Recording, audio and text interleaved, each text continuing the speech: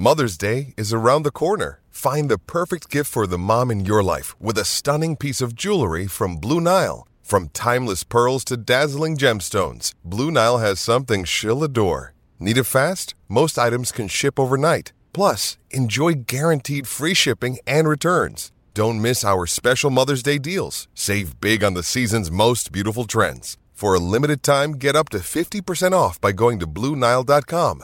That's BlueNile.com.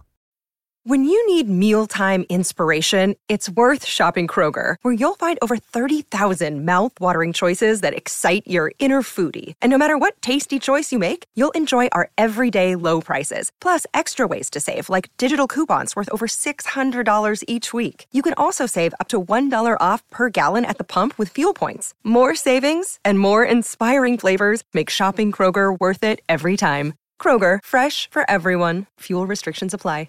Bustin' Loose Baseball, hosted by Grant Paulson and Toby Altizer, gives you in-depth analytics and interviews on everything baseball in the nation's capital. Now, here's your host, Grant Paulson and Toby Altizer.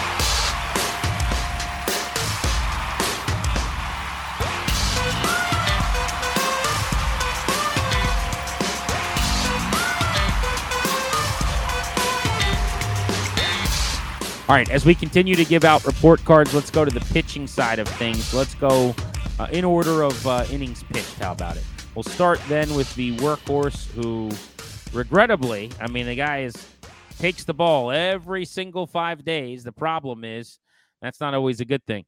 Patrick Corbin, who pitched to a 5.20 ERA. The FIP was about identical to the ERA this year.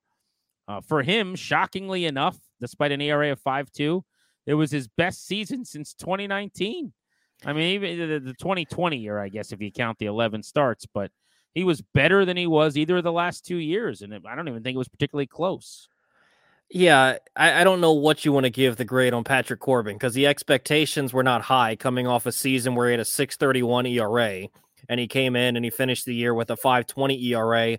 I think he does his role well. His role is to go out there and eat up the innings because the young guys can't go 7 innings. He goes out there, he ends up pitching 180 innings, which is the second most in his time with the Nationals. So credit to him for eating innings. I don't want to give him a high grade because he didn't play well. Yeah, maybe this is where the letter grade thing we're trying to do goes off the rails, Tobe. And we don't need to give him one. But if you're comparing his season to the expectations coming in, it's about what I expected, I guess. He always posted. His ERA was in the mid-5s. There were games where he'd given up 3 runs before you sit down in your seat in the first inning.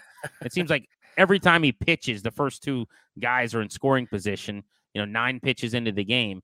But generally, his starts go very quickly. He gets into these roles where all of a sudden he's still out there in the 6th inning, and somehow the other team's only scored 5 runs after scoring 3 before he got the first out. Like, if you've seen one of his starts, you've kind of seen them all. Well, how about Josiah Gray? Real quick on Patrick Corbin. The only reason that he's better than last year is there were times when we were having the discussion, is he back? We had that like 3 times at points in the season where he'd have 2 starts that weren't horrible back to back. And we'd be like, oh, maybe Corbin has found something. And then, he'd have an atrocious start and be right back to it. So, overall, still not a great season. But if we were doing a grade, I would give him a D. On to Josiah Gray. He's another interesting one. I feel like the results on the field would say that you should give him pretty high marks. He's a guy that gave up the most homers in baseball, really struggled. It looked like a guy that you could get really down on if you wanted to as a Nationals fan looking at the future of this franchise, because he was supposed to be one of those guys going into this season.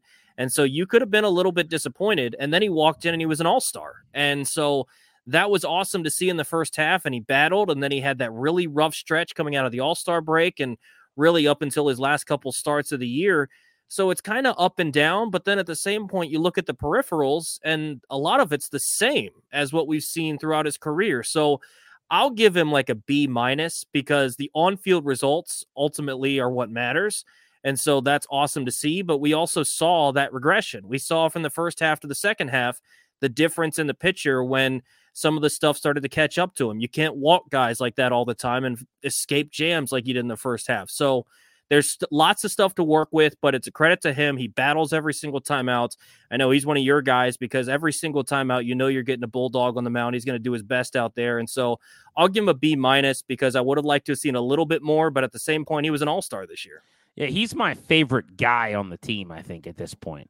I'm giving him a C, actually, believe it or not. And that's because first semester I gave him an A. Second semester I gave him a D, basically.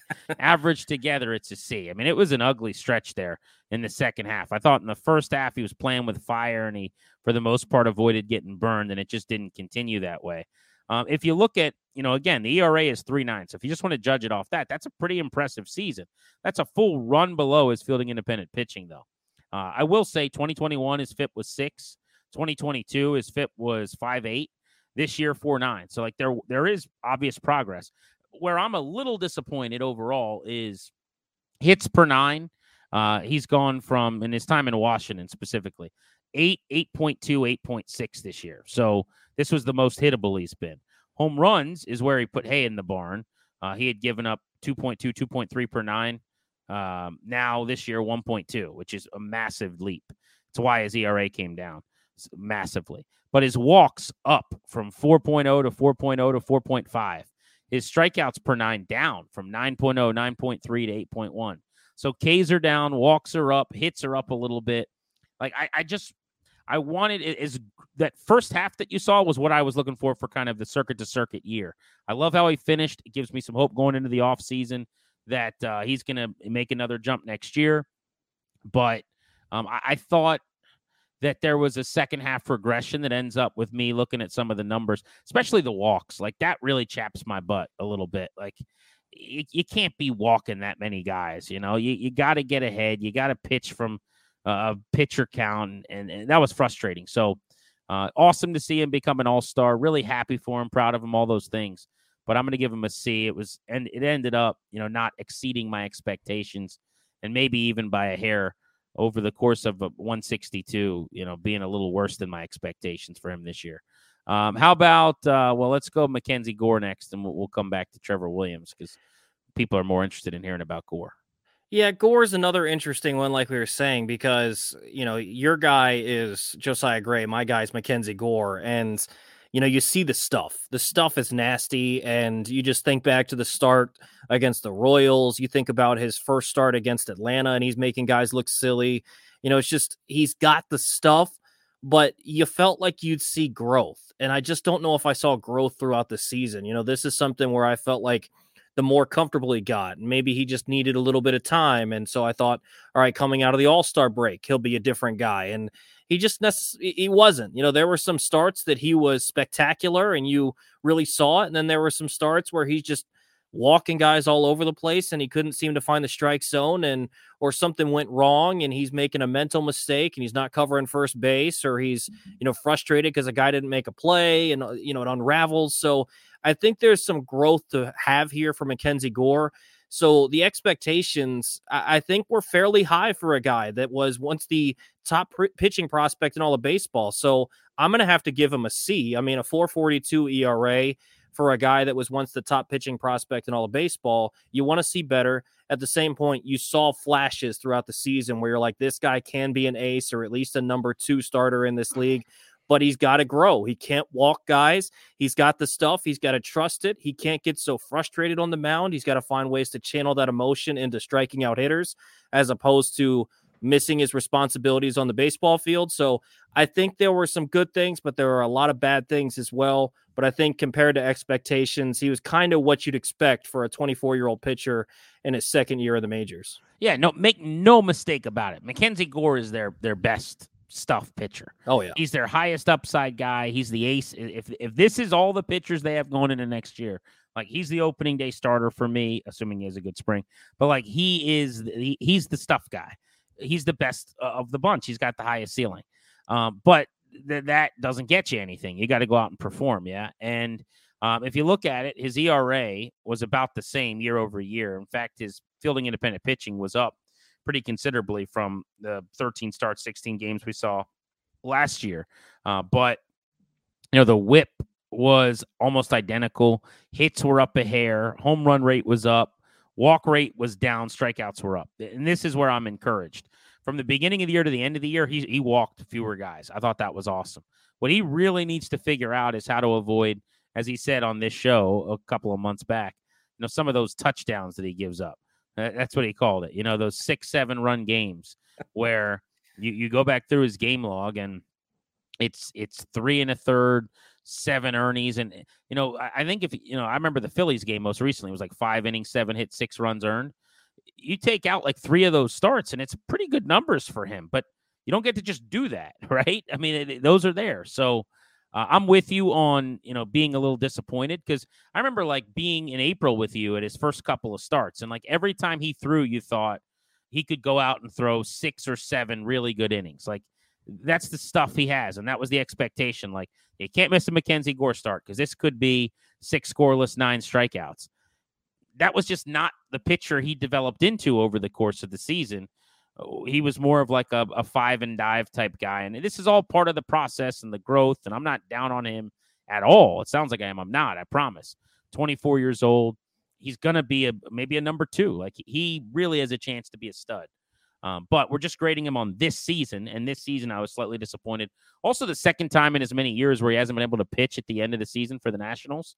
This was more quirky. I think, correct me if I'm wrong, wasn't it just the blisters that cost him the end of his season? And I don't love the fact that he was on with you guys, Grant and Danny, and he basically said that it's something he continues to deal with. And I don't know how you fix that, but he missed a couple of starts with the blister issue. So it's a little bit concerning for me. I don't want to feel too bad about it because it's better than other injuries you could possibly have. But at the same point, if it forces you to miss a start, even if it seems minor, like it still forces you to miss time. Trevor Williams made 30 starts, tied with Josiah Gray for third on the team, 144 innings. By the way, this is indicative. Him and Josiah Gray made the same number of starts, and Gray pitched 15 more innings. So take that for what it's worth. Look, we don't have to spend a lot of time on Trevor Williams. For the record, every interaction I've had with him has been awesome. Seems like a super nice guy. His ERA was 5.5. His FIP was 6. He probably ends up being a multi-inning guy out of the pen if he's still on the roster next year. Obviously signed a multi-year deal. This is why they brought him here, though. Not to necessarily pitch to an ERA about 6, but they brought him here to give him 150 innings. To every time we need you to go out there and give us 5 innings. And he did that. He's, this is where they're at as a program. So to grade him is difficult, but I would say I thought he would be a veteran that would eat innings. That's what he was. I would have guessed that he pitched better than a 6 FIP. So I guess I'll give him a below a C, but he gave you kind of exactly what you expected when he walked through the door. Yeah, I would expect him to be a little bit better because in his time with the Mets, he was about a 3.5 ERA, but he wasn't great. But I'll give him a C minus strictly because Little League Classic, one of the few times that they were nationally televised when he went 6 scoreless. So I'll give him some marks for that. So credit to Trevor Williams. Like a 4.75 or something like that. Maybe like a half run better than he was. So maybe I should get him into the D range. I don't know. But again, this is all based on expectations. Like if you ask me about a lot of these guys and we're grading them as Diamondbacks fans or First Division club fans, someone who roots for the Orioles now or something. These a lot of F's and D's, but that's not what we're doing. Like they signed Trevor Williams because they didn't want to spend money and go get a starter that other teams were seeking. And so he was the 5th type guy that they brought in to eat innings. How about Jake Irvin? You got to give him at least a B, in my opinion, because this is a guy. I just remember when we had a pod when he first got called up, and we basically said, all right, he'll make a couple spot starts and he'll end up in the bullpen because he was really a 2-pitch pitcher. And he ends up sticking in the rotation and making 24 starts and never pitched out of the pen. He was their 5th starter for basically. Once he got called up, he was their 5th starter, but ended up being their 5th starter for a majority of the season, pitching 121 innings. And he's nothing crazy special. Like I think he's at best a 4th starter, 5th starter. It's not like he's someone that's going to be challenging Mackenzie Gore or Josiah Gray for top of the rotation type stuff. But at the same point, these are the guys that I mentioned with Rizzo that you didn't expect a whole lot. And he comes up and he ends up being a guy that sticks in the rotation. So you've got to give him credit for that. And he's going to grow off of it. It's a 4.61 ERA. So it's not like he's the best pitcher on your staff. He's an older guy, but at the same point, there were not really any expectations. He went out there and gave you 121 innings as a starter that you didn't expect really anything close to that. So I'll give him a B. And the only reason it's not an A is, his ERA is 4.6 instead of maybe a 4.2. Good. I like all that. It's a good argument. By the way, durable. I mean, what else do you want? Like, they only had 7 guys start games for them this year. That's crazy to think about. And Chad Kuhl, remember, was in the rotation at the very beginning of the season before they DFA'd him. So they replaced him with Irvin. So it was like that was the 5 guys. It was Corbin, Gray, Williams, Gore, and Irvin. And otherwise, Adone and Rutledge in the last month.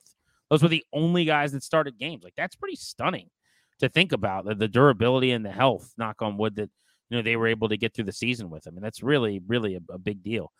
Speaking of which, Adone, the fact that he got back to the big leagues was a good sign. He didn't throw particularly well in AAA for the most part and ended up with an ERA of 6.5, but he's a guy that was unlucky. His FIP was actually closer to 5.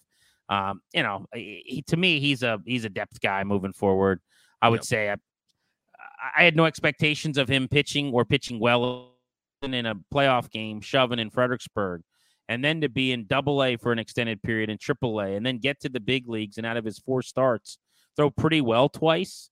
Like, I feel much better about Rutledge than I did 365 days ago. So for that reason, I'm going to give him a B+. Yeah, I think that's a good call on Jackson Rutledge, because his first start, not great. And then you saw some of that growth and, facing a team for the second time, struggled a little bit. But yeah, I mean, this is a guy that we didn't kind of know where he was at the beginning of the year. We weren't necessarily feeling the greatest. And then he started pitching really well, having one of his best years in the minor leagues, and finally got up to the majors. And so he looks like a guy that could challenge Irvin or whoever else is going to be fighting for those last couple rotation spots coming into spring training. So yeah, I'll give him a B+. Another day is here, and you're ready for it. What to wear? Check. Breakfast, lunch, and dinner? Check. Planning for what's next and how to save for it? That's where Bank of America can help. For your financial to-dos, Bank of America has experts ready to help get you closer to your goals.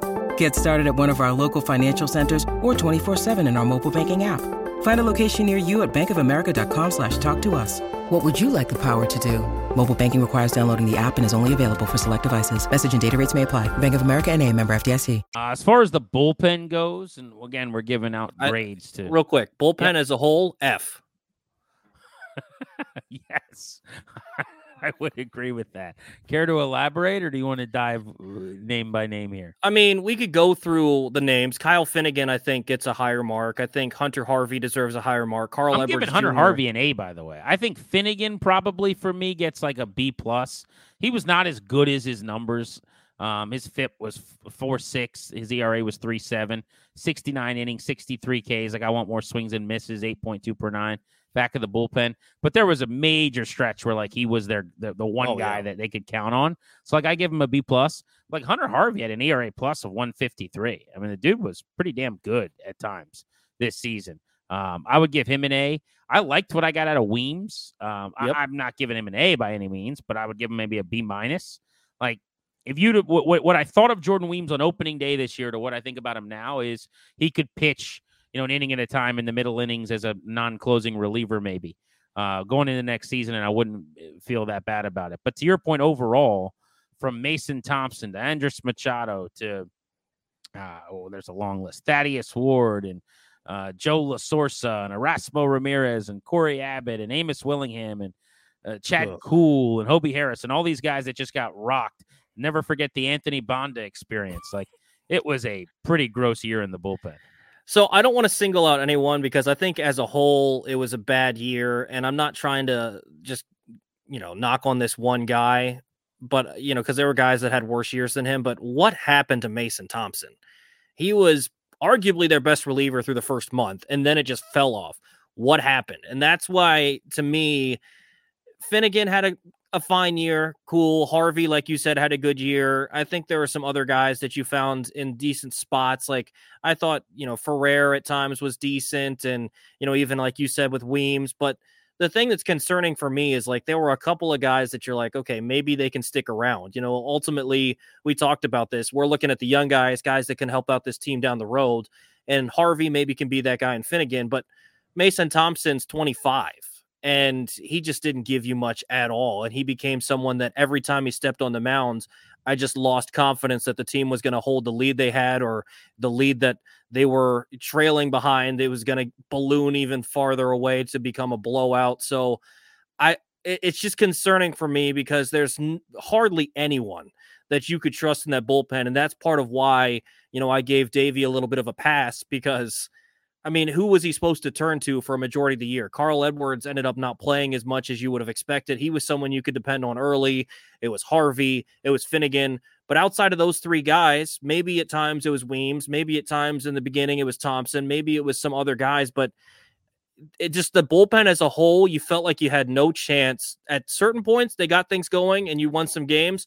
But for a majority of the season, it was like, well, if you're not up by 5, you're not winning this baseball game. Yeah, that happened way too often. Gold medal for me goes to Harvey. Silver medal, I'll say, goes to Finnegan. And then bronze, I guess I would give to Jordan Weems. How would you give out medals to the bullpen? Yeah, I think that's about right. Harvey overall was really good, but I think Finnegan for a stretch of basically from his 4th appearance up until September was spectacular. And so, September, everyone hit the wall on the baseball team, it seemed like. So it's almost like the season ended a month ago. Right. And they just kept on grinding, and some of the results ended up skewed because of it. So I almost feel like Finnegan deserves a little bit more credit because Harvey missed some time, but Harvey probably was the better pitcher overall. But Finnegan, for that stretch, had an ERA in the 1s, and I thought he was one of the better closers in baseball at that point. Not that I would trust him as your guy going forward, but he was really good. So I think I might flip it just because of the fact that he pitched a little bit more. Give me Finnegan with the gold, Harvey silver, and then Weems probably being the bronze. All right, next time on Bustin' Loose Baseball, early next week, we're going to do this similar thing. I would say maybe even more thorough because we're going to go through the top prospect list one by one and just break down each guy's season. I think it'll be really instructive for those of you guys that really are into their prospects and their system. So I'm looking forward to that episode, already starting my prep to do that. And I think it'll be exciting. In that episode, we'll also talk about the big DeJohn Watson news, as he is not going to be back as their director of player development. There's more news about some of the different folks who are instructors at the minor league level that aren't returning today as well. So we'll get to all of that when we dive into the minor league system on the next pod here on Bustin' Loose Baseball. Remember to get your comments and your questions in. We also read all of your comments and give you a shout out. But if you've got a question, you can drop it for us on the comment section, and we'll answer those coming up on episode number 90 in our next installment. Thanks for listening to Bustin' Loose Baseball.